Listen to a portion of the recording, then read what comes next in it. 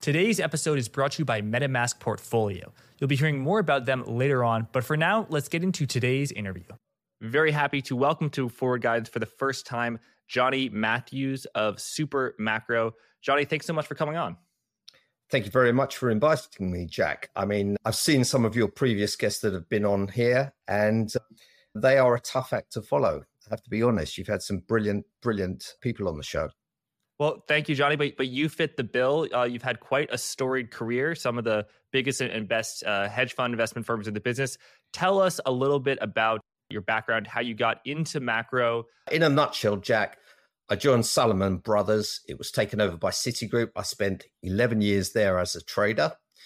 Then I joined one of Europe's largest hedge funds, Brevan Howard. I was a portfolio manager. I became a partner. I managed several $100 million, and I had a portfolio of equity derivatives, fixed income, FX, and I traded a little bit of credit. And since then, after I left, I started investing for myself and trading for myself. And I found about 3 or 4 years ago that I needed to look in greater detail at the macro research that I was reading, try to do my own research and get a better understanding of macro. And as a result of that, my trading improved a great deal. And I started writing about it. I started writing for a broker, and my daily note is distributed probably to recipients in pretty much every single major investment bank in the city and most of the large hedge funds.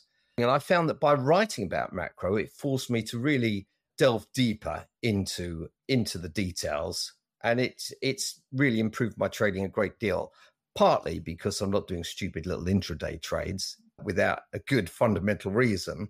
I'm too busy writing the note. But also, it's given me much more confidence to take quite long-term positions that I can stick with.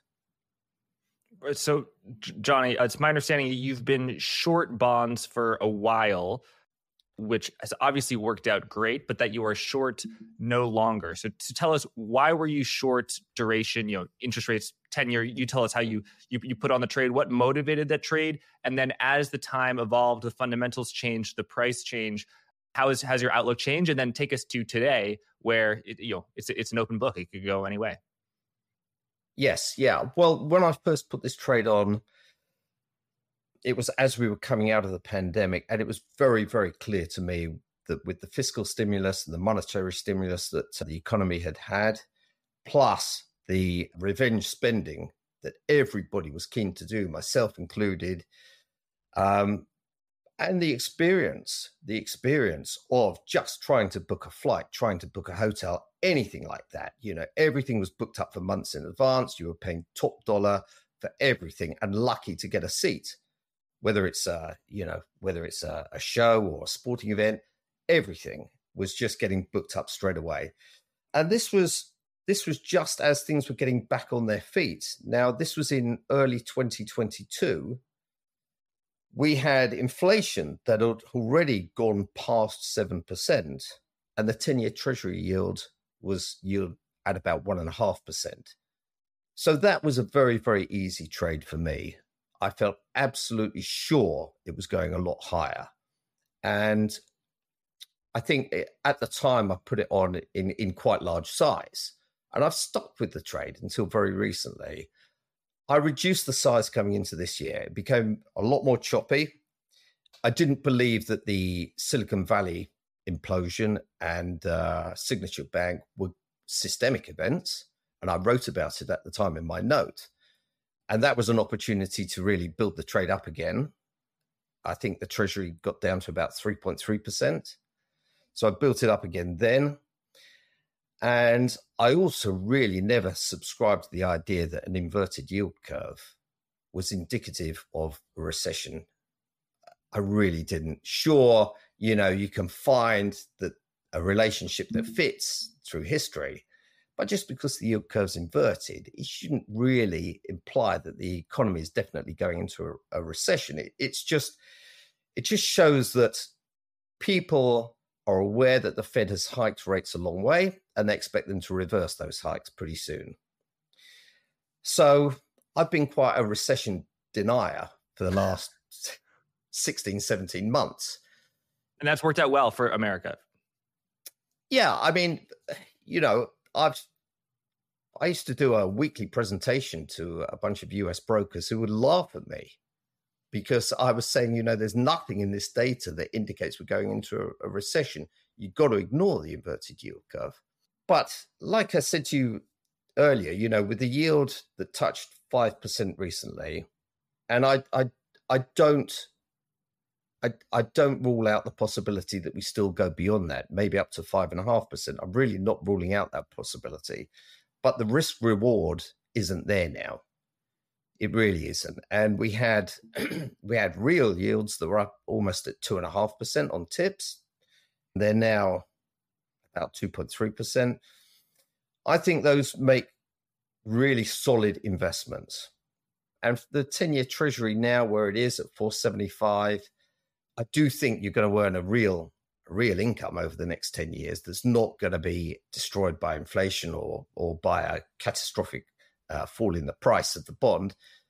So I think it's much more difficult to stay with a fixed income short at this stage of the game. So you described a fundamental situation. You were being paid X on fixed income and inflation was many times of that. To what degree are you also thinking about the supply and demand of U.S. Treasury, U.S. government running very large fiscal deficits, so issuing paper, sometimes issuing a lot of short-term bills, but increasingly this year it's been notes and bonds, or will be in the future. And then the demand, banks, they can buy less because their balance sheets are shrinking and they bought so much. Hedge funds, they're levered and it's a negative carry trade to borrow overnight to buy a 10-year. Some stuff going on with Japanese investors, or because of the pickup. I'm not going to pretend that I understand that. But tell us about, when you analyze it from the supply and demand perspective, what was your analysis and what is your analysis now? I do find that analyzing the supply and demand is very challenging. One thing I will say is that if you look at the size of the fiscal deficit during periods of expansion and recession, you'll find the fiscal deficit blows out during a recession. When unemployment goes up, you have the automatic stabilizers, unemployment benefits just go through the roof. And so the fiscal deficit blows out. Now, it's very strange to be at this stage of the economic cycle with such a massive fiscal deficit. And so there is a stepped up increase in the supply of bonds. And almost regardless of what happens to growth, it's going to stay big. If growth collapses, we're going to have an increase in unemployment benefits that will just blow out that fiscal deficit to an even greater extent. I've looked at estimates for the deficit for next year, which are generally lower than we have this year. There are a number of one-off factors this year that I'm sure you're aware of, lower tax revenues, a big uplift in cost of living allowance at the start of the year, and so on and so forth. So those are one-off factors that won't affect the deficit next year. But if we do go into a serious slowdown, it's just going to blow out again. So that is one of the things that makes me think that I think we've entered a structural era of, I won't say permanently, but much higher rates, higher inflation, higher deficits, and higher long-term bond yields. So I remember talking to an oil analyst, an old timer, and he talked to me about supply. I said, but what about oil demand? He said, Jack, if you go through the record books about like how to calculate oil demand, I made those equations up and they're total nonsense. Like no one knows how to forecast oil demand. And it's interesting you say that. I mean, supply is known or it can be estimated, but demand, it's really tough to see. But in a recession, bonds rally. That is something of a law of nature, or is it not? Right? I mean, if we enter a recession, the U.S. government will run larger deficits. That would be one in which the fixed income does okay, or right? Yes, I don't disagree. So that's what makes it such a challenge to map supply and demand dynamics onto the changes in long-term yields, because you have this issue where the supply is going to ramp up, but the demand will also ramp up because of expectations of future interest rates. I mean, the way things are at the moment, yes, supply is higher, but there is a price for everything. So, at the right yield, you can clear that supply. And as from my perspective, I just think that yield is higher than it would otherwise have been without this additional supply. So you do look at supply and demand, but it sounds like your primary lens is looking at the economy and how new economic data is going to perform relative to the assumptions. So, if people think inflation is going to be 5% and it's 4%, that could be bullish for bonds. If people think growth is going to be 3% and it's 2%, that's bullish for bonds. Absolutely. And I think the challenges that we've got going forward, or that the US has, same in the US, is getting service sector inflation back under control. If you look at the components of inflation, I think core services, that services excluding energy services in the US, I think that's still running at something like 5.7%. Sure, we've had a big decline in headline inflation, but it's primarily, a big chunk of that is base effects from energy and goods prices. Mm-hmm. And we're coming to the end of that now. So goods price inflation it is currently zero, and maybe it'll, settle out at 0.5%, 1%, whatever. Energy inflation, we just don't know. But services inflation, I think it's going to take a long time to get that really back down to 2% or perhaps we won't do for many, many years. So what's your economic outlook right now? So you were a recession denier. Tell us about the data you've seen over the past 2-3 months. Have you been processing that data? I have to say there are some concerning changes in the data. The US is fortunate. You've got these weekly claims data, which is it's almost like a real-time snapshot of the labor market. And what we're seeing is the initial jobless claims, they're still pretty low. They're undeniably low. But the continuing claims have been inching higher for the last 3 or 4 weeks.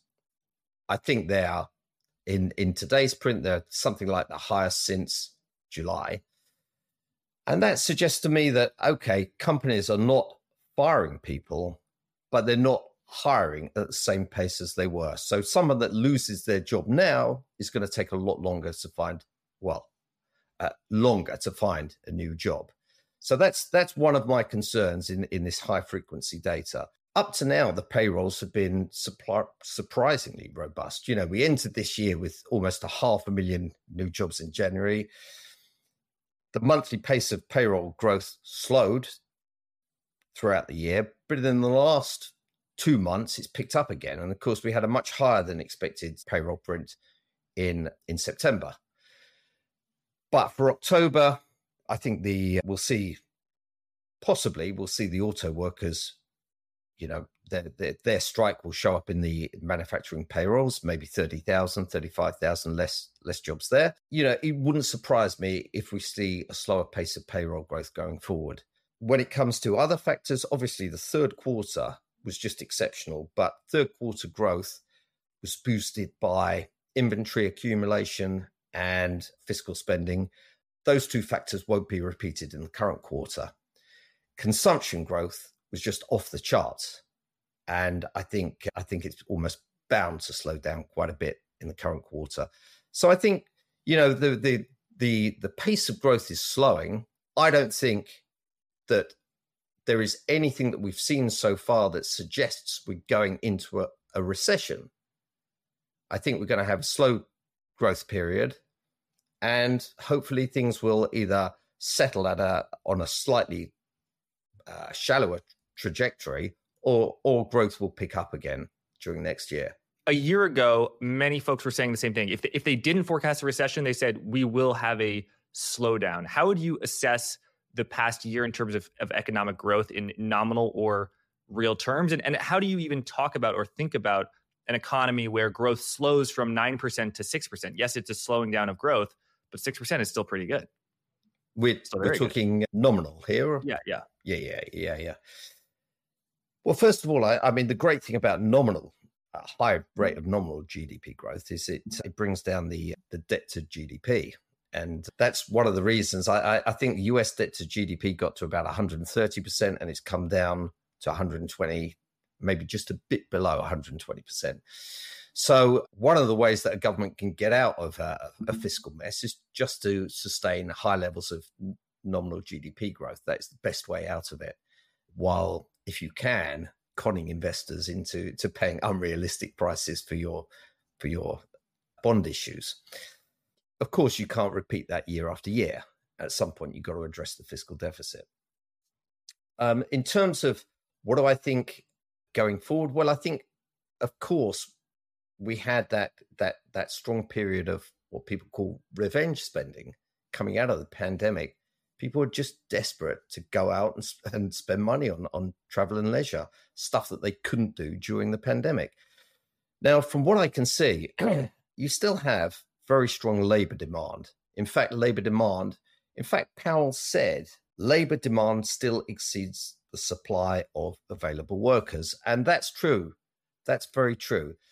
Just the most recent JOLTS data showed you still got a ratio of something like 1.5 times as many vacancies as there are unemployed workers. Now, that's a much higher ratio than anything we saw prior to the pandemic. In the 2 decades of data that we have on from JOLTS.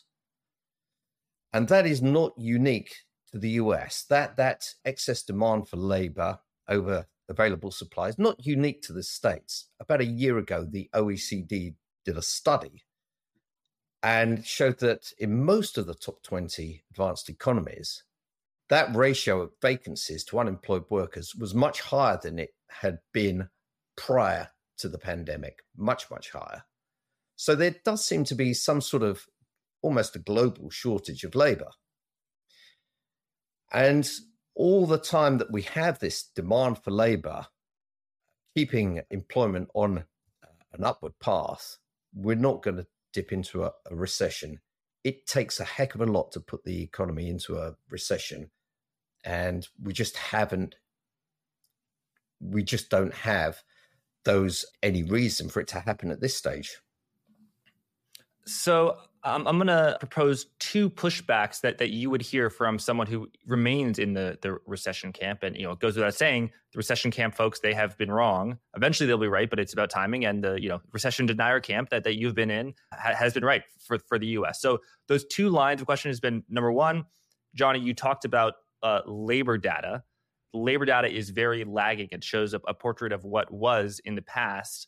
You've got to look at forward-looking data, leading indicators. And the second one is actually denying that they capture anything meaningful, saying that, for example, JOLTS captures all sorts of job openings that are posted by companies where the marginal cost of putting up that job advertisement is close to $0, whereas back in the day, you'd have to pay a newspaper a lot of money, say, hey, we need this person, so you can't assign it to a historical basis. So what would you say to the folks who say, oh, you got to look at ISM, I guess you got to look at the yield curve?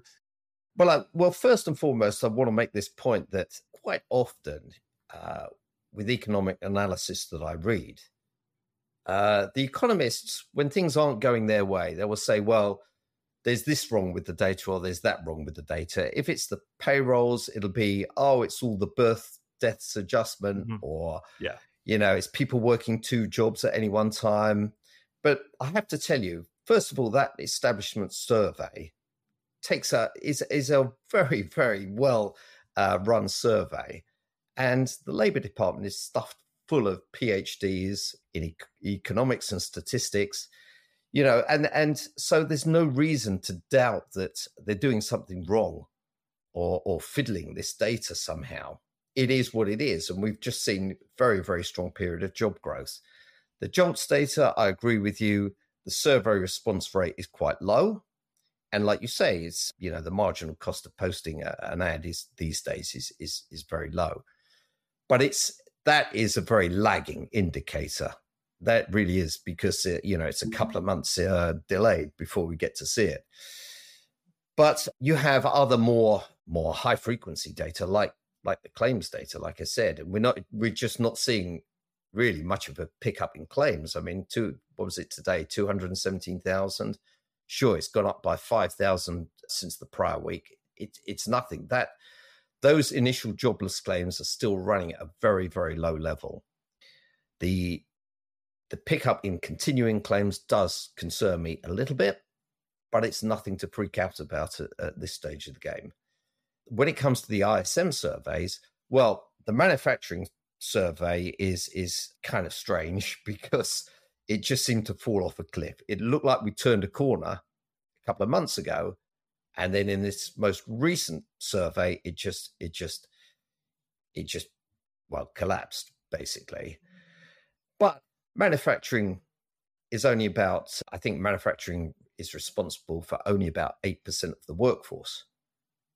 So the true test will be tomorrow's ISM services index. We want to see continued strength in that. But it's very difficult to find one particular forward indicator of labor demand and say, well, okay, that's what I'm going to focus on. You just need to take inputs from as many different sources as you can. What about the more cyclical parts of the economy, I think, that are adding fewer jobs or even shedding jobs, manufacturing, construction, part of that where, okay, yes, services employment is going gangbusters, but typically going into a recession, the first industries to shed labor are those manufacturing jobs. Well, there have been periods, I think 2015 and other periods where manufacturing has been in a recession, mm-hmm. but the rest of the economy hasn't. Mm-hmm. So it is, let's face it, it is a small part of the economy and it can do its own thing. We had a very strange period during the pandemic where, there was this massive demand for goods because people couldn't buy anything else. They just sat at home pressing buttons on Amazon and ordering stuff. And they really had nothing else to spend their money on. So that really just caused all the, and the supply chains were all snarled up. And so, there was a kind of delay in manufacturing these goods and a catch-up period. And then all of a sudden you have this excessive inventories that have to be worked off. And I think we're still going through that post-pandemic working off of the excess inventories. So manufacturing still hasn't really stabilized and found its feet, but hopefully we'll be coming towards the end of that process. Tell me about your calculation of excess savings, which is, I think, the source of a lot of the strength in the American economy is just people have a lot more money. And I know depending on how you calculate it in a macro way, you can get a very, a bullish, optimistic outlook or a super pessimistic one, depending, like all models, depending on what your inputs are. Just go, I look at, individual banks a lot, and bank deposits are going down, but they're also going into money market funds. So where's this? I mean, we can show this chart actually. You made this chart. This is the green line is cumulative excess savings, which absolutely exploded higher in 2020, but has been declining from about 2021. But it is still above trend. And then in blue, we have the savings rate. Yes, I mean, there's a lot going on in this chart. So, the blue dotted line shows the trend rate of growth of savings. And any time that savings are below that trend rate, there's basically a drawdown in cumulative excess savings. And when the solid blue line is above the trend line, you're building excess savings. And of course, when the stimulus checks were handed out and there was a big social uplift in social security benefits, you saw these excess savings going through the roof. Now, every 5 years, there is a comprehensive revision to the national accounts. And as a result of the comprehensive revision in September, the trajectory of these lines changed. We found that the savings rate since the pandemic was actually higher than was previously calculated. And as a result of that, the cumulative excess savings are now over $1 trillion based on this kind of way of modeling them. Whereas previously they were at round about 500 billion. So, that's still a hell of a lot of excess savings that are somewhere in the financial system. But in addition to these excess savings that we're seeing here, the household sector is in great shape. The total household wealth is something like 170 something trillion or so. Even the lower 50% of the income distribution has a much greater amount of wealth now than anything that it's had in the past 10 years. Housing wealth is sky high. Equity wealth also, I know the equity market is down about 10% from its recent peak, but households are still sitting on a huge amount of accumulated wealth. And so I think they should feel confident that even with slower pay growth, they're still confident enough to carry on spending. Today's interview is brought to you by MetaMask Portfolio, your one-stop shop to manage your crypto assets and access a range of Web3 services all in one place. Overseeing your crypto assets across different wallets and networks can be very complicated. MetaMask Portfolio solves this by giving you the reins to manage your crypto from a single decentralized application, or dApp. Just connect to MetaMask Portfolio to get a bird's eye view of all your coins, tokens, and NFTs, and you can easily buy, sell, swap, bridge, and stake crypto assets at competitive rates right within the app from a vetted list of providers. No more jumping between dozens of sites and apps. MetaMask Portfolio lets you do more in Web3 your way, giving you secure and convenient access to a wide range of features and services all in one place. Manage your portfolio your way with MetaMask Portfolio. Click the link in the description of today's episode to get started. Thanks, let's get back to the interview. Sounds like your middle-term outlook, you're not terribly constructive on bonds. You think the 10-year could go to 5.5%, but just the risk of reward of shorting it is not attractive to you at this point. What do you think about the stock market or any other asset class? I mean, you said credit, volatility, rates. It sounds like you kind of do everything in macro. What stands out to you? What are opportunities that you are pursuing now, or opportunities where you say, you know what, not quite now, but I'm going to put this on my radar because this is getting interesting?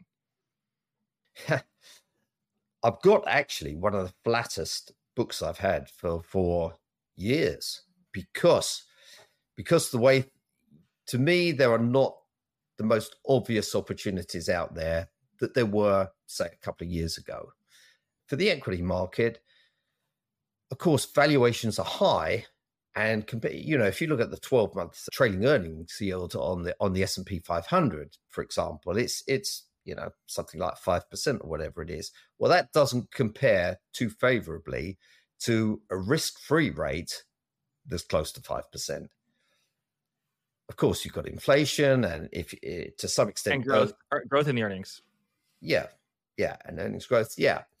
But if you just look at it in terms of the equity risk premium, it's extremely, extremely low. So, to me, given the choice, I would rather have money invested in fixed income. Given the choice between nominal bonds, just regular treasury bonds, or TIPS, which is capturing the real rate plus, and you get the real rate and you get the uplift from CPI inflation. I'd much rather have my money invested in TIPS for a long-term investment. Now, equities, that said, I don't think we're going to have an equity market meltdown because I think growth will be sustained throughout next year and people will find reasons to want to be involved in the equity market still. I just don't think you're going to have a rush to the exit. You like TIPS. Do you like a certain duration of Treasury inflation protected securities? I haven't.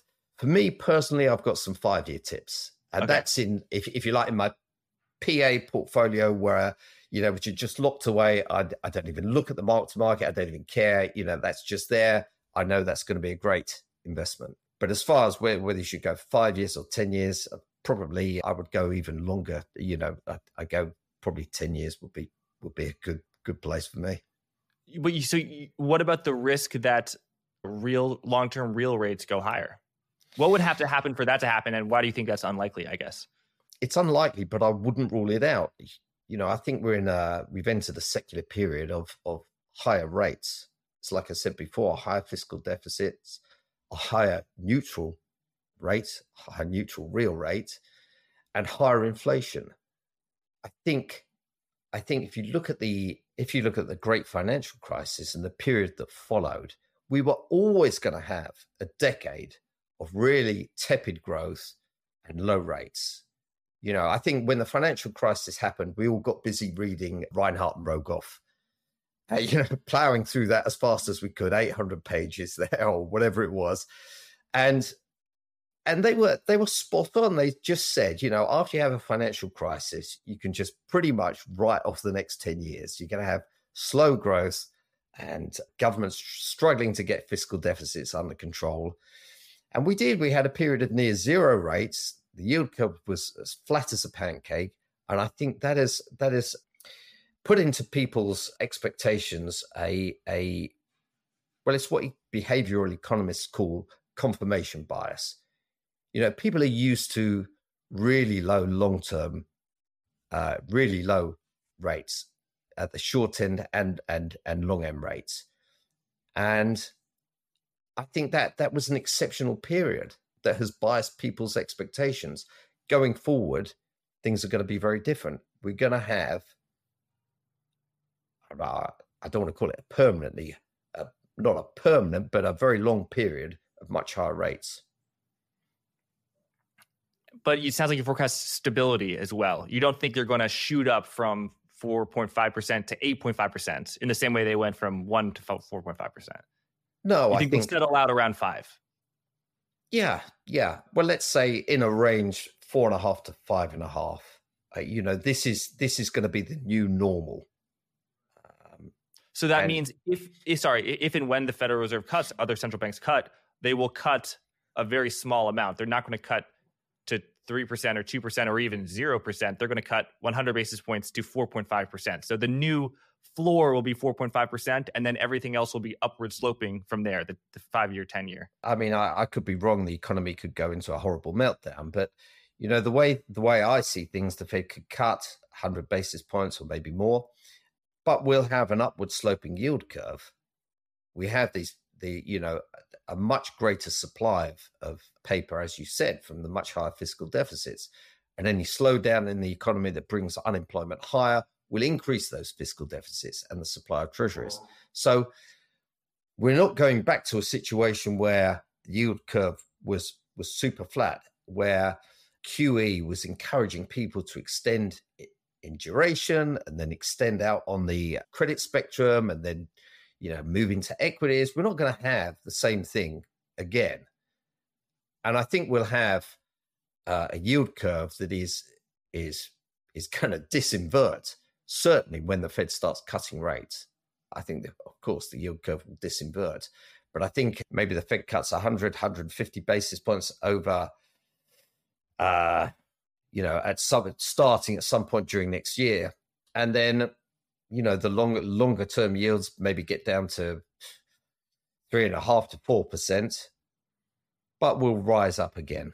What is your sense from the bear steepening, where bonds are selling off, but it's the long end of the treasury yield that are steepening, so it's exiting inversion, still inversion, but the long end is going up more than the short end?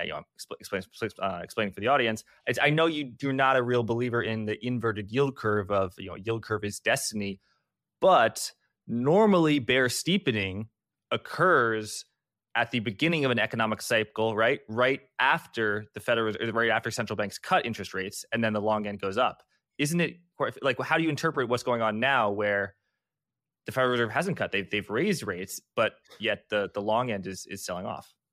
First of all, I would say that those people that said, right, yield curve inversion, that means we're going into a recession, they then say, oh, well, no, that's not the key signal for a recession. It's when the yield curve steepens again after being inverted. That's the recession sign. Well, I just think that what's going on with these yield curve dynamics, it's a reflection of the economic environment that we're in currently, where we haven't seen something like this. None of us in our lifetimes have seen something like this, where the economy during the pandemic, we fired 20 million people, rehired them, growth. We had rates of growth that were in double digits, both positive and negative. And we're coming out, we've got an echo of that now, where inflation has been sky high. It's coming down fast, but we don't know where it's going to settle. And because of that, it's very difficult to map typical yield curve dynamics onto where we are in the cycle, in the economic cycle. This is an economic cycle unlike anything any of us has experienced. I think economists like to say, well, this is where we are in the economic cycle. This is what happens, but there is no precedent for this. Right. So a normal economic cycle, not that that necessarily exists, but central banks raise interest rates, that imposes stress on the economy, and there's a recession, and then they lower them. What do you think about the appropriate level of interest rate is in order to, for slowing down the economy? Like, is the fact that interest rates now are 5.5% instead of 0, is that having a slowdown effect on the economy? If interest rates were still at 0, would we be in a huge boom? Yes, without a doubt, the increase in interest rates should be having some impact on the economy, but nowhere near as much as people might expect. And I think I've shown it in a couple of charts in the slides that I sent you. First of all, as far as the mortgage market is concerned, yeah, that's the one. The average rate on the outstanding stock of mortgages, the average rate of all the 30-year mortgages that are out there is just 3.6%. Now, that's the blue line in that chart. Now, you can see it's gone up a little bit as people, new entrants to the market, have taken out a mortgage. They're paying a much higher rate. It's gone up a little bit, but nothing like the pace at which new mortgages, the current average 30-year mortgage rate, that is close to 8%. But homeowners with their 3.6% mortgage rates, they're just not moving home. They're staying put. There's no need for them to, if they can avoid it, they're not going to move home and give up their low-cost mortgages for something that's going to cost them nearly 8%. So as far as households are concerned, this increase in interest rates has not impacted them as much as maybe in the past it might have done. Plus, many households are very cash rich, and they're doing very well out of this increase in interest rates. To what degree is that an American phenomenon only? We should say you're recording this from England. You're across the pond. Yes, in America, a lot of people got a 3% mortgage. And now they're using that cash in a savings account, and they're getting 5.5%. Individuals have net interest margins. It's incredible. But isn't it true in Europe that a lot of more mortgage are variable rate, shorter maturity, shorter duration, and so this narrative of higher rates causes pain is actually true in Europe and the rest of the world outside of the U.S. Absolutely.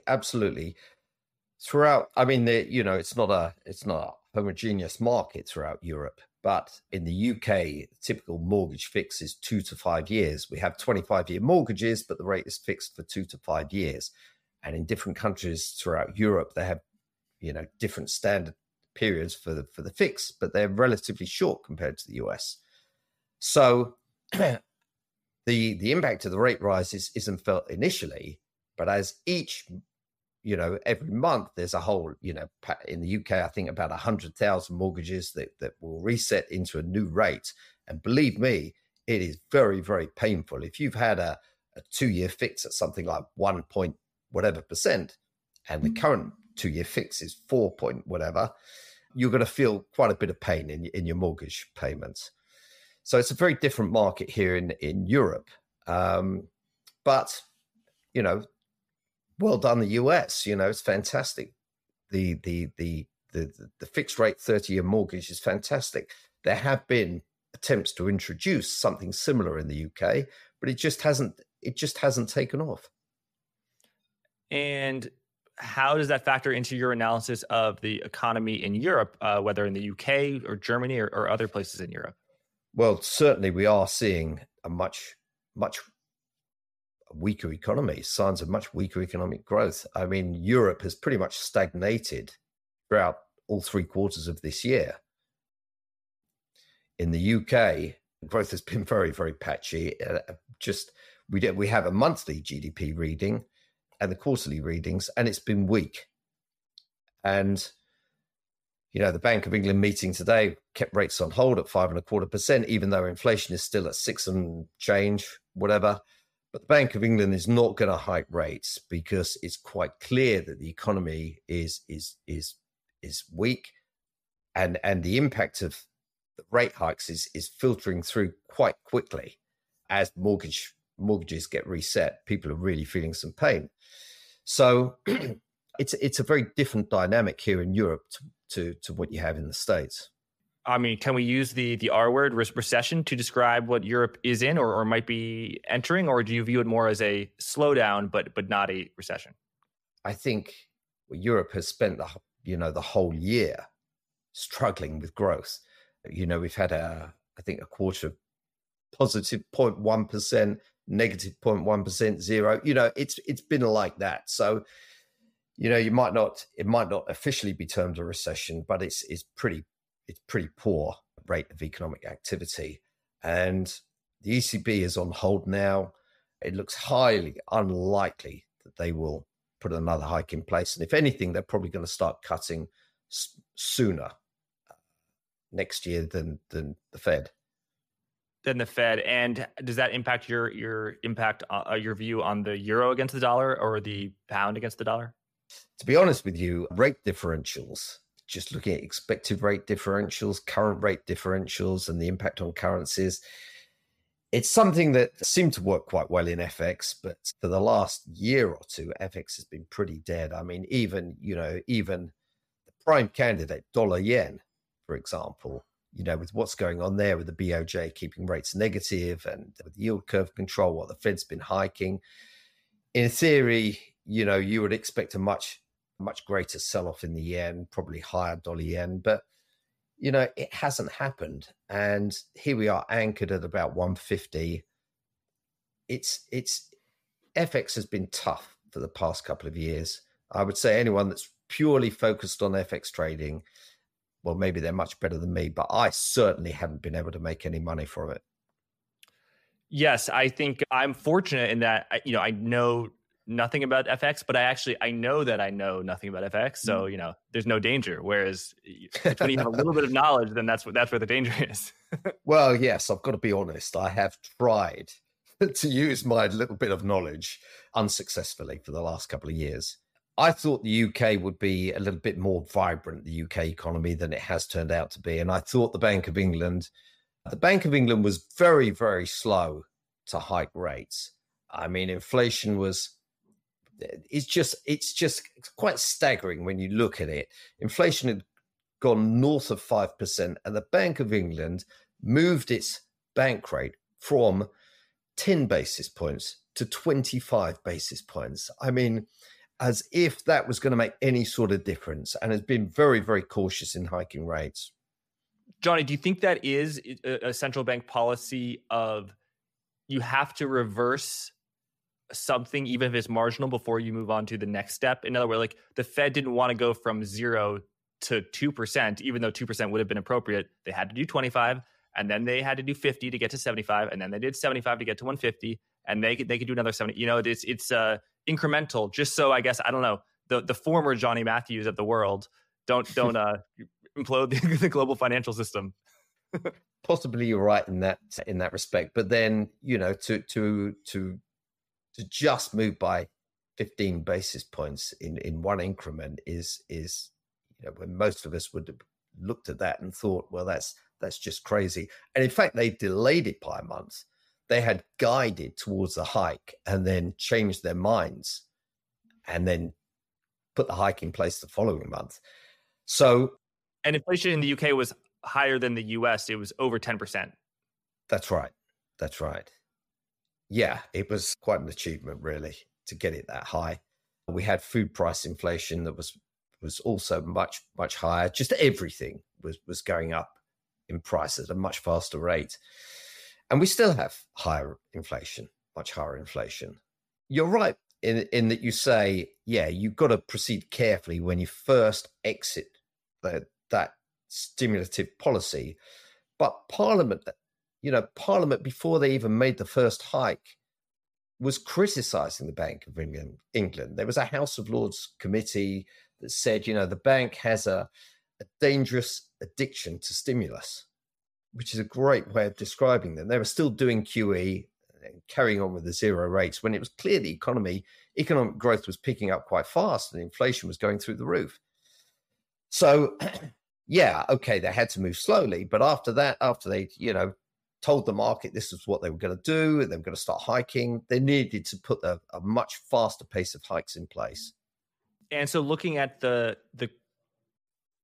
Bank of England curve, Sonia, or the your IBOR curves, does you see any opportunities there, or they roughly make sense? Like you look at the curves and you think, yeah, I think that's right. That's probably what the ECB is going to do. I think the ECB will delay their first hike probably until the summer, but I think it should be quite clear. Sorry, the first cut. Yes, the first cut until the summer. But it should be quite clear that inflation is it's lower anyway to start with, and it's going to carry on declining next year. And growth growth has been tepid already. But you look at the PMIs in Europe, you look at signs of weakening labor demand, and you look at whatever forward-looking indicators you choose to pick up on. The outlook is pretty dismal for Europe. I hope things change, but it doesn't look good for Europe. I've got to be honest. And you don't see a trade there with European currencies because FX is its own world. But what about other asset classes, commodities, European equities? If you look at equities, they're not very well correlated with growth. A country's equity market is not very well. The performance of a country's equity market is not very well correlated with its growth. Like China has had huge growth economic growth past 10 years. The stock market is flat. Yeah. And I certainly in Europe, if you look at the big companies that comprise the equity indices, most of their exposure is to the global economy. I think something like 90% of the earnings from the FTSE come from outside the UK. To look at a specific country index and say, well, okay, I think the growth is going to pick up in this country, I'm going to buy the FTSE, that would be a mistake. There's too many other factors there. That makes sense. So on a valuation front, not that that's the main lens through that you look at things, but you referenced equity risk premium earlier. I know that British stocks, the FTSE 100, is very cheap, but I also know that it's been cheap for a long time, and that people have been saying it's so cheap, it's a value, but that it may have been a little bit of a value trap. Do you have a view on why British equities are so cheap and why they may continue to be very cheap, or they actually are very undervalued now, and they are good value? Yeah, I do actually. I mean, I made the mistake of thinking, well, you look at the valuations in UK stocks and you think, wow, this is unbelievable. The PE is so low, the dividend yield is so high, and the dividend yield is 4 and a bit percent or whatever it is. But the index is comprised of some real old economy stocks. You've got oil companies, you've got banks, you've got mining companies. The banks are challenged by tighter regulations, increased capital requirements, and so on. And, they blew themselves up during the financial crisis. They're not going to be given another chance to do that. So the return on equity is much lower. They're much less leveraged than they were at the time. The mining companies, if you look at commodity prices, they've come down a long way. China is struggling. I don't know how China gets through this property crisis quickly. I think it's going to be a very drawn-out process. So the mining stocks have their own challenges. The oil companies, well, we saw some earnings. I didn't pay close attention to BP and Shell, but they were sharply lower. We've all got tobacco stocks, and that's just a dying industry. So there's a lot of these old economy stocks that are. They look great. they look great on paper, but in reality, it is a value trap. And I've made the mistake of thinking, wow, these indexes, whether in Europe or the UK, these look like great value compared to the high flying, the likes of the NASDAQ on these crazy valuations. But, I was wrong, and I'm out of that trade, and I really don't particularly want to get back in. What about China? Chinese stocks are definitely cheap on a historical basis, but they also could be a value trap. You said you think it will be a long time for China to get through that. Why is that? Because normally an economy is in a recession. It's in it for a few months. It's in it for a year. It's in it for 2 years. It's very rare to have like a silent decade where things just are, economic doom for a very long time. Normally things go up and they go down. What's your outlook on Chinese economy and then Chinese stocks, which, as you rightly pointed out a few minutes ago, are not always correlated? Well, as far as the property market is concerned, there was a huge amount of excess leverage in the property market. We're seeing these property companies that are effectively defaulting on their loans. And what concerns me is the impact that this could have on the banks, and the hit that some of the banks could take to their capital as a result of this. The bonds of some of these Chinese companies were trading at 10 cents on the dollar. The equities are worthless. So there is a huge amount of restructuring to take place in the real estate market. Now, as I'm sure you know, Chinese savers don't have quite the same access to the capital markets that we can enjoy. We can invest in anything we like. There's all kinds of savings products. For Chinese households, the property market has been a great way for them to save.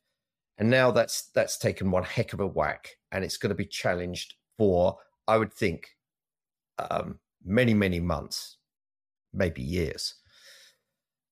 And because of that, I think, first of all, the government is in a reasonably strong position in that their debt to GDP ratio is much lower than anything that, like we have in Europe or the US.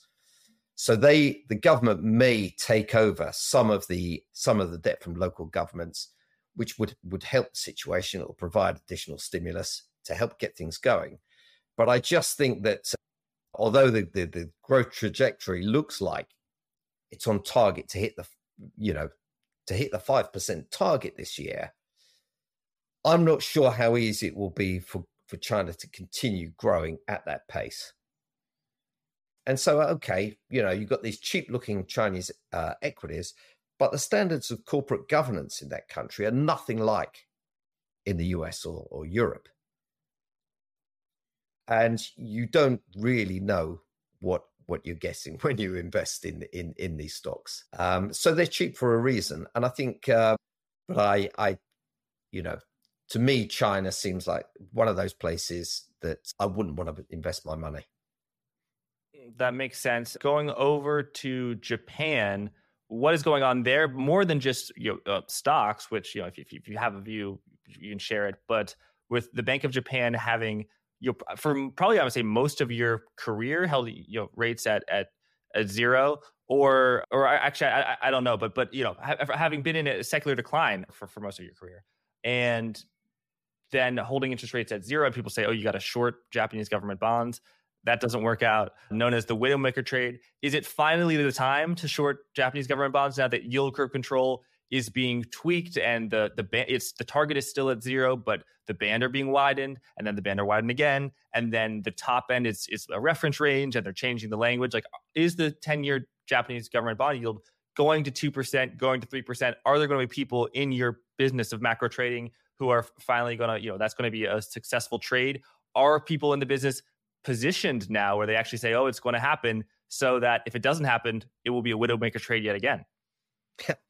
I think there's a graveyard full of traders who've tried this trade. Really, it is, and the circumstances have seemed like it was the right time on many previous occasions. And now where we are now, does it make sense to sell the JGB with a yield that's close to 1% now? Well, the Japanese economy is very different. The demographic challenges that they have will keep growth lower than we're used to in the US and Europe. There just isn't the supply of labor. So, economic growth is a combination of increasing the size of the workforce and productivity growth. And for Japan, it's very difficult to increase the size of the workforce. I mean, there just aren't enough people. The population is declining. Japanese unemployment is something like 2%. Well, 2.6%. So you're just not going to see a dramatic increase in the pace of growth. Japanese growth is always going to be pretty slow. But you could see, if you have any faith in the Phillips curve at all, you could see a dramatic increase in the rate of inflation because, demand for labor, while not high, is very high relative to the supply of labor. I agree. That is the one hope. That is the one hope of those that are going to be brave enough to go and short JGBs again. I'm not one of them. Just tried it once. I'm not going to try it again. You're right. It's surprising, though, that was my expectation as well. You've got a restricted supply of labor. You've got inflation that's running at about, core inflation running at about 4%.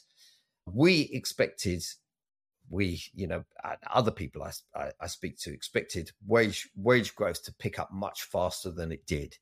We had a disappointing round of wage negotiations in April. There's these annual wage negotiations in Japan, and we're looking at the statistics of labor earnings, and they really have failed to live up to what you might expect from in a Phillips curve framework, where you have, the economy is doing okay, inflation is high, there's demand for labor, and yet pay growth still lags inflation. So, but that said, of course, it's becoming increasingly difficult for Japan to keep all these plates spinning. They're trying to avoid a rapid decline in the value of the currency. If the currency goes, down the toilet, then imports are going to cost a lot more. It's going to impact inflation. But by the same token, they're trying to control the yield curve. They're still doing quantitative easing by stepping in to buy JGBs whenever the yield goes above or comes close to their new reference point. And I think it's a very dangerous situation trying to keep all these plates spinning, particularly when you've got the Ministry of Finance that's trying to push back against what the BOJ is doing. The BOJ is trying to keep rates low, and the Ministry of Finance is trying to stop the currency going into free fall. So the two strands of government, if you like, are pushing against each other. And what is the Ministry of Financing doing to stop the sell-off in the yen? I knew there were interventions to sell dollars and buy yen, but I thought that was the Bank of Japan that was doing that. No, it's the Ministry of Finance that is responsible for managing the currency. Okay. And really up to now, because in the past they would come in and do these occasional interventions that would drive dollar yen down 2 or 3 figures. That all they have to do, all they have been doing is warning of intervention. And that's enough for traders to think, I've been burnt before. I'm not going to pile into this dollar yen trade. And if you look at implied volatility in dollar yen, it's incredibly low under the circumstances, considering what's going on at the moment. I did have a trade on in a dollar yen strangle, and I just recently took it off. I did expect the volatility to pick up more than it has. It's picked up a bit, but I'm out the trade. At some point, this will get messy. I'm sure we're going to have a discontinuous move at some point. But then, if you'd have asked me 10 years ago, I'd have said the same thing. And somehow the authorities seem to be keeping the plate spinning. I like that. You say, I don't trade currencies. And then the next thing you said, well, I did have a dollar yen strangle on. Yeah, I mean, I try to be quite selective with what I do in FX. And dollar yen strangle was really a kind of a volatility play, expecting some kind of, pickup. We did have a pickup in realized volatility. We had some pretty big moves in the last couple of days, but it's, to me, just looking at the screen today, it looks like we're going back into this to and fro where speculators will try and push the currency through 150, and the Ministry of Finance will put out a bit of verbal intervention, a warning of intervention, and people will back off, will look to cover. Can you speak to trading the strangle, trading the volatility, how trading volatility, investing in volatility, shorting it, volatility is different than trading the underlying asset, and how, maybe you know people who are extremely good at trading the fundamental thing, but it doesn't really trade over to volatility, and they get hosed when they try and trade volatility. And, if you're someone who has successfully traded both, how is that possible? Or, do you have to sort of put a different hat on when you do it? That's a great question, because I started my career at Salomons as a derivatives trader. So I was trading options, which, the option price is determined by this magic number that you put in, the implied volatility. So I have, a couple of decades of experience of trading vol. And I used to do a lot of relative value trades in volatility, trading a basket of stocks against the index. So it's kind of a correlation trade. You want the stocks to be volatile, but not the index. You want the stocks to move in different directions and be super volatile, moving all over the place, but the index to stay relatively calm. That's the idea of that trade. I've done all these kind of relative value trades, but one thing I learned after the financial crisis is that these relative value trades, you can just forget them. They go out the window. You've got to get the big picture right. You've got to get the big picture macro view correct. Otherwise, you're just going to get blown out the water. Now, what I do these days is any trade that I want to put on, I'll look at doing it through options, through call spreads, put spreads, or whatever. I'll look at the implied volatility. I'll try to find the best structure to give me the best payoff, the best bang for the buck.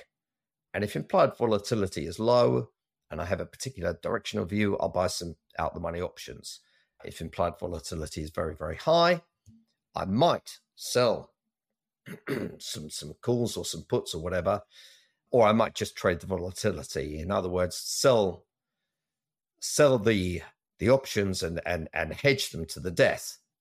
But these, we're getting into more complex things. The bottom line is, it helps when you know all these technical aspects of relative value and implied volatility and so on. It helps to get a better structure for the trade. But you've got to have the right idea in the first place. You've got to get your big macro view has got to be correct, because otherwise, this tinkering at the edges won't count for anything. What do you mean the tinkering at the edges? Oh, in 2008, did you mean that like there were correlations that held true in a basis thing, but the assumptions weren't there? And I'll give an example, a much more simple example. People say in 2022, I think interest rates are going to rise, so I'm going to buy banks and I'm going to short tech stocks. Like clearly that did really poorly. Like interest rates did rise, but technology has smoked banks. So that's a simple basis trade. I'm tell us maybe about the other basis trades that don't hold true in 2008. In 2008, well, there are so many correlations. You could do a correlation. It can't go above 100. But when you look at a basket of, if you take all the stocks from an index, you can back out an implied correlation of these stocks, the daily movements, using a portfolio of options, because you can say, well, okay, I think the implied correlation is very high. And, like I said before, I'll sell the index volatility and I'll buy each individual component stock vol. And then if correlation is high, you're going to lose a lot of money. If correlation is low and the stocks are moving around up and down in opposite directions and the index kind of flatlines, you'll make the money. And so this correlation tended to trade within a band. But in 2008, of course, everything just went down, down. So the correlation went close to 100 or went to extremes, the likes of which we'd never seen before.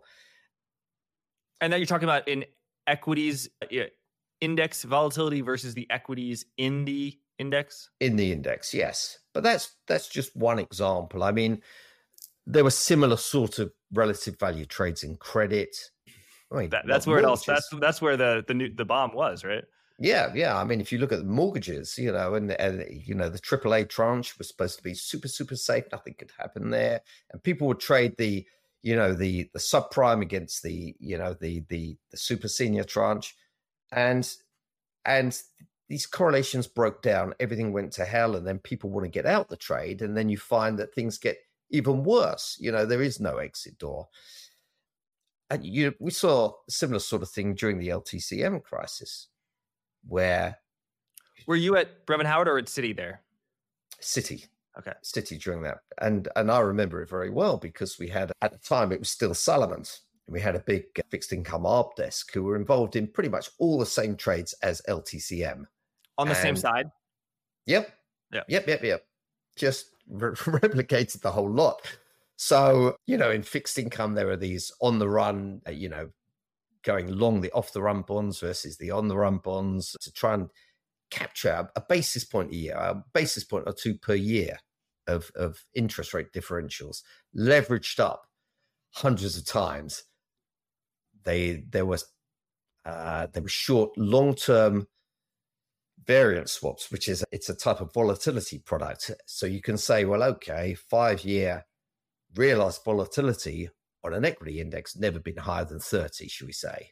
So, implied volatility for 5 years is trading at 28, 30, we'll sell the hell out of it. And then it goes to 31, we'll sell some more, and then 32. And even though realized volatility isn't going to get there, they got squeezed out of the position. In fact... Yeah, and let me just, for the audience, I think if you short variance at 28 and it goes to 31, you don't lose $3. You lose a lot more than $3. There's a kind of convex payoff to it. And the higher the volatility goes, the bigger your exposure. And so you're kind of chasing your tail, trying to get out of this trade. And so, just coming back to there are horrible instances during the financial crisis with variance swaps that just catastrophic losses at some of the banks. Yeah, and so you worked at Citi, used to be Salomon Brothers. There's a merger.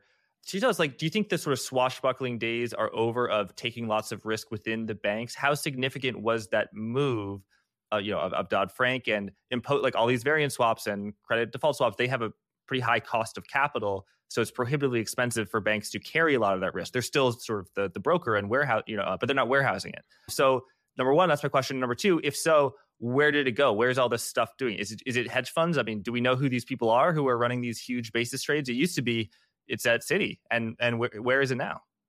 Let's start your question about the banks. If you look at banks' return on total assets, it's very low. It's sub 1%. So they have this massive portfolio of assets supported by a relatively small slice of equity.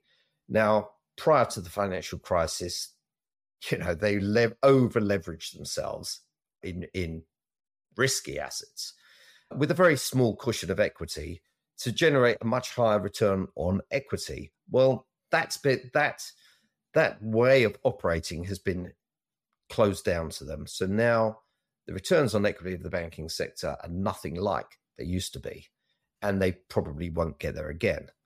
So, as you rightly say, those kind of risks that the banks were taking have to go somewhere else. And partly you're right, it's into the hedge fund community, but those risks have been repriced. We've seen what can happen. Variance swaps back in the day, prior to 2008, were done on an uncapped basis.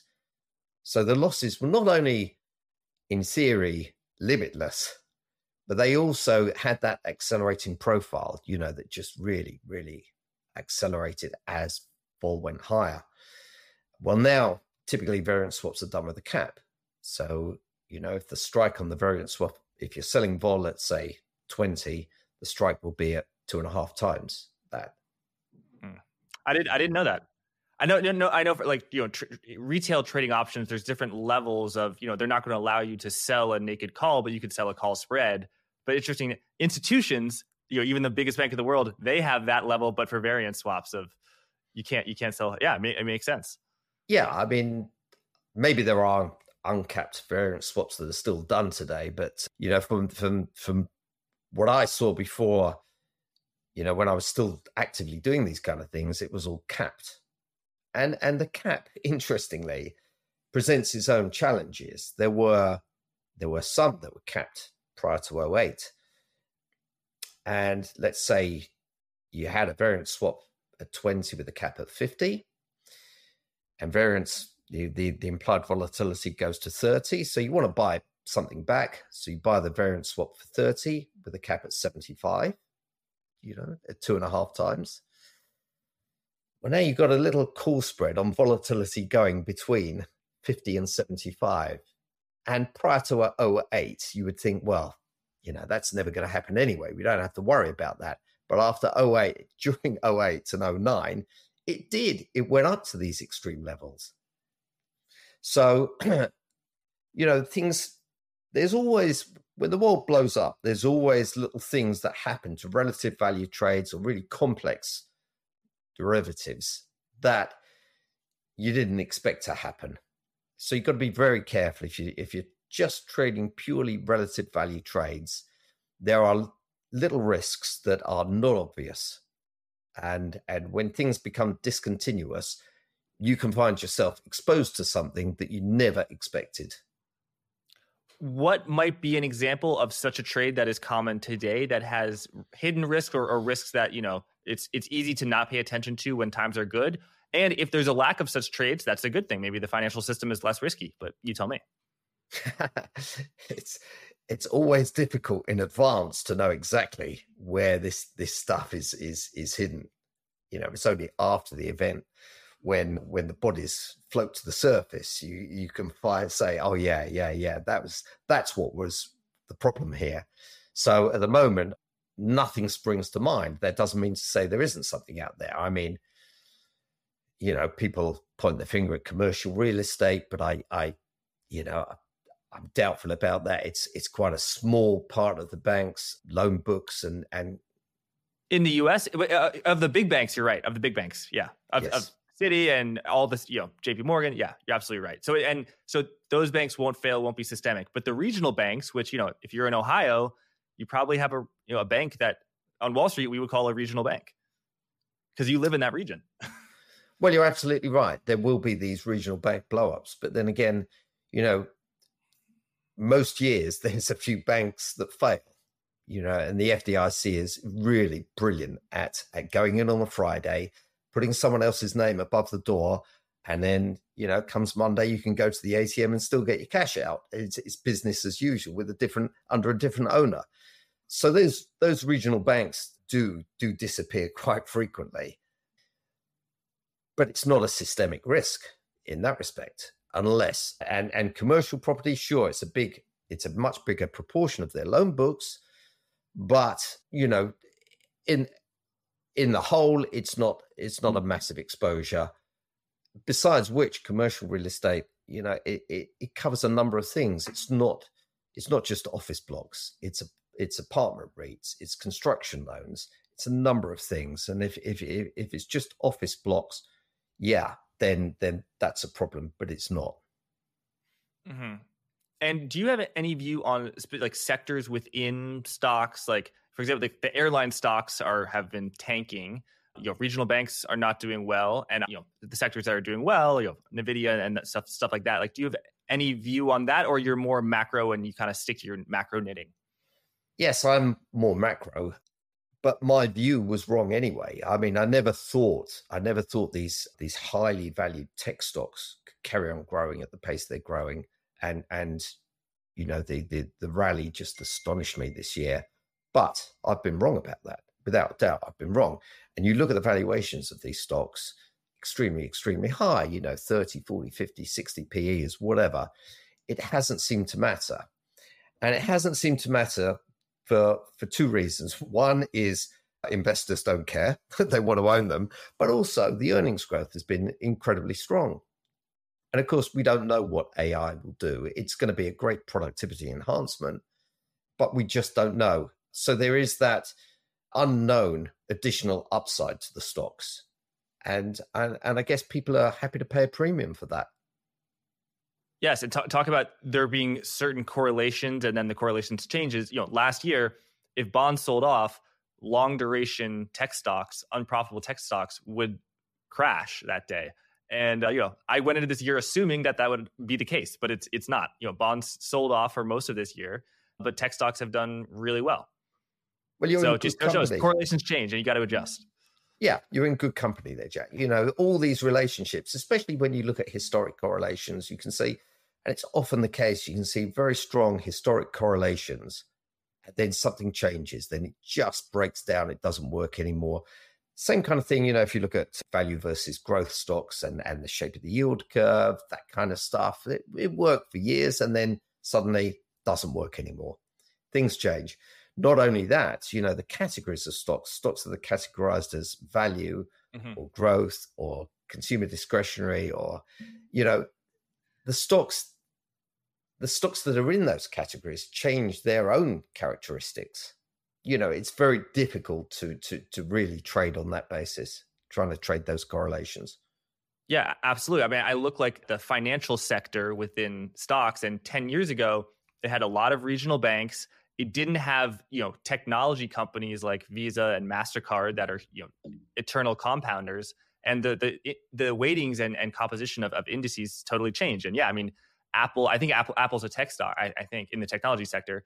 But, I would say, look, going on the subway, everyone has an iPhone. So maybe it's a consumer staple, Well, yeah. And then we've got telcos that includes, Alphabet and Netflix. I mean, yeah, that's communication. They're all made up.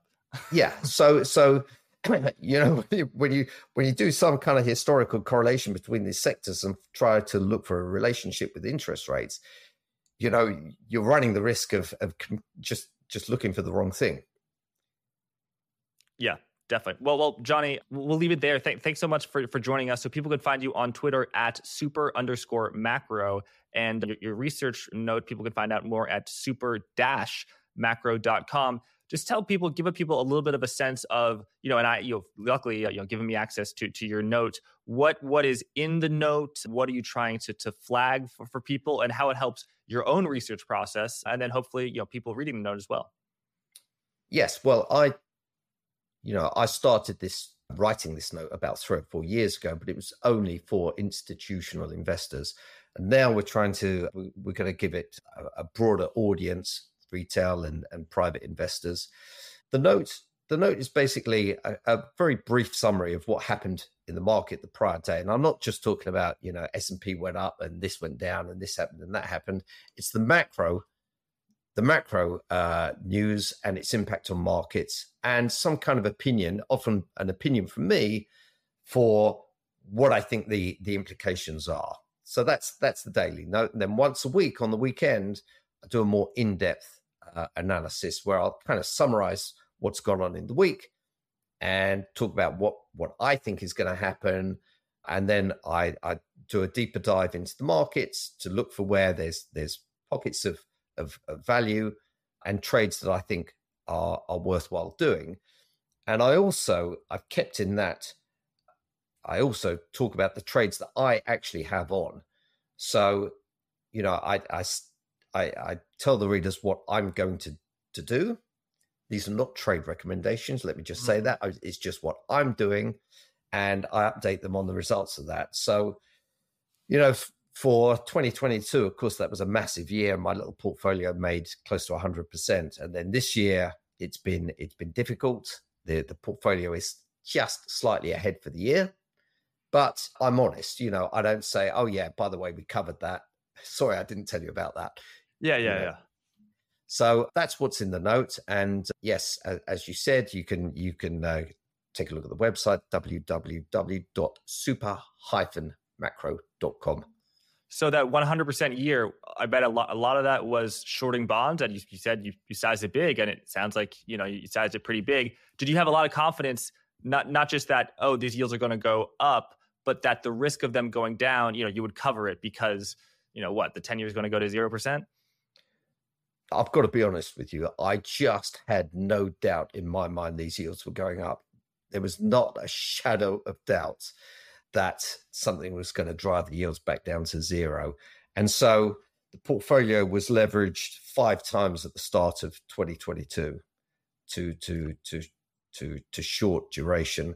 What the 10-year, the long with the 30-year? 10. Yeah, it's like I said, you can get too clever thinking, looking at relative value. Should I do the 30-year? Should I do the 10-year? Should I do a combination of 5s and 10s? It's very, very simple. Just treasury futures, really it's a 7 to 10-year bond is deliverable. But just treasury futures, very, very easy. Just short the hell out of those. That was the trade. But you had an assumption about what was your max drawdown? Like a 5x leverage on S&P 500 would be horrifically mismanaged because, if 20% you're wiped out, 50% you owe many times more than your principal.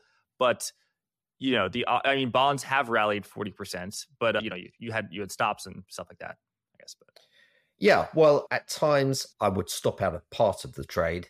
Other times I had upside calls, short-dated upside calls to protect me.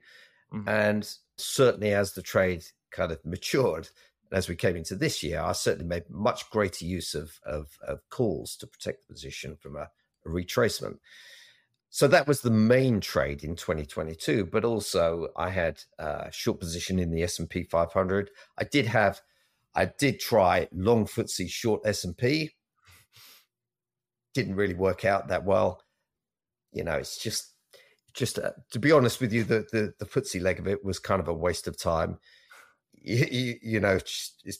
At the time it was best to just be short the S&P, and I did use options from time to time, and it was quite an easy year last year. This year's been a bit tougher, and that's reflected in the note, and that's reflected also in the fact that I really don't have much on at the moment, particularly now the way things are. Appreciate that. Well, Jonny, thanks so much for coming on, sharing your insights, and thanks everyone for watching. Thank you, Jack.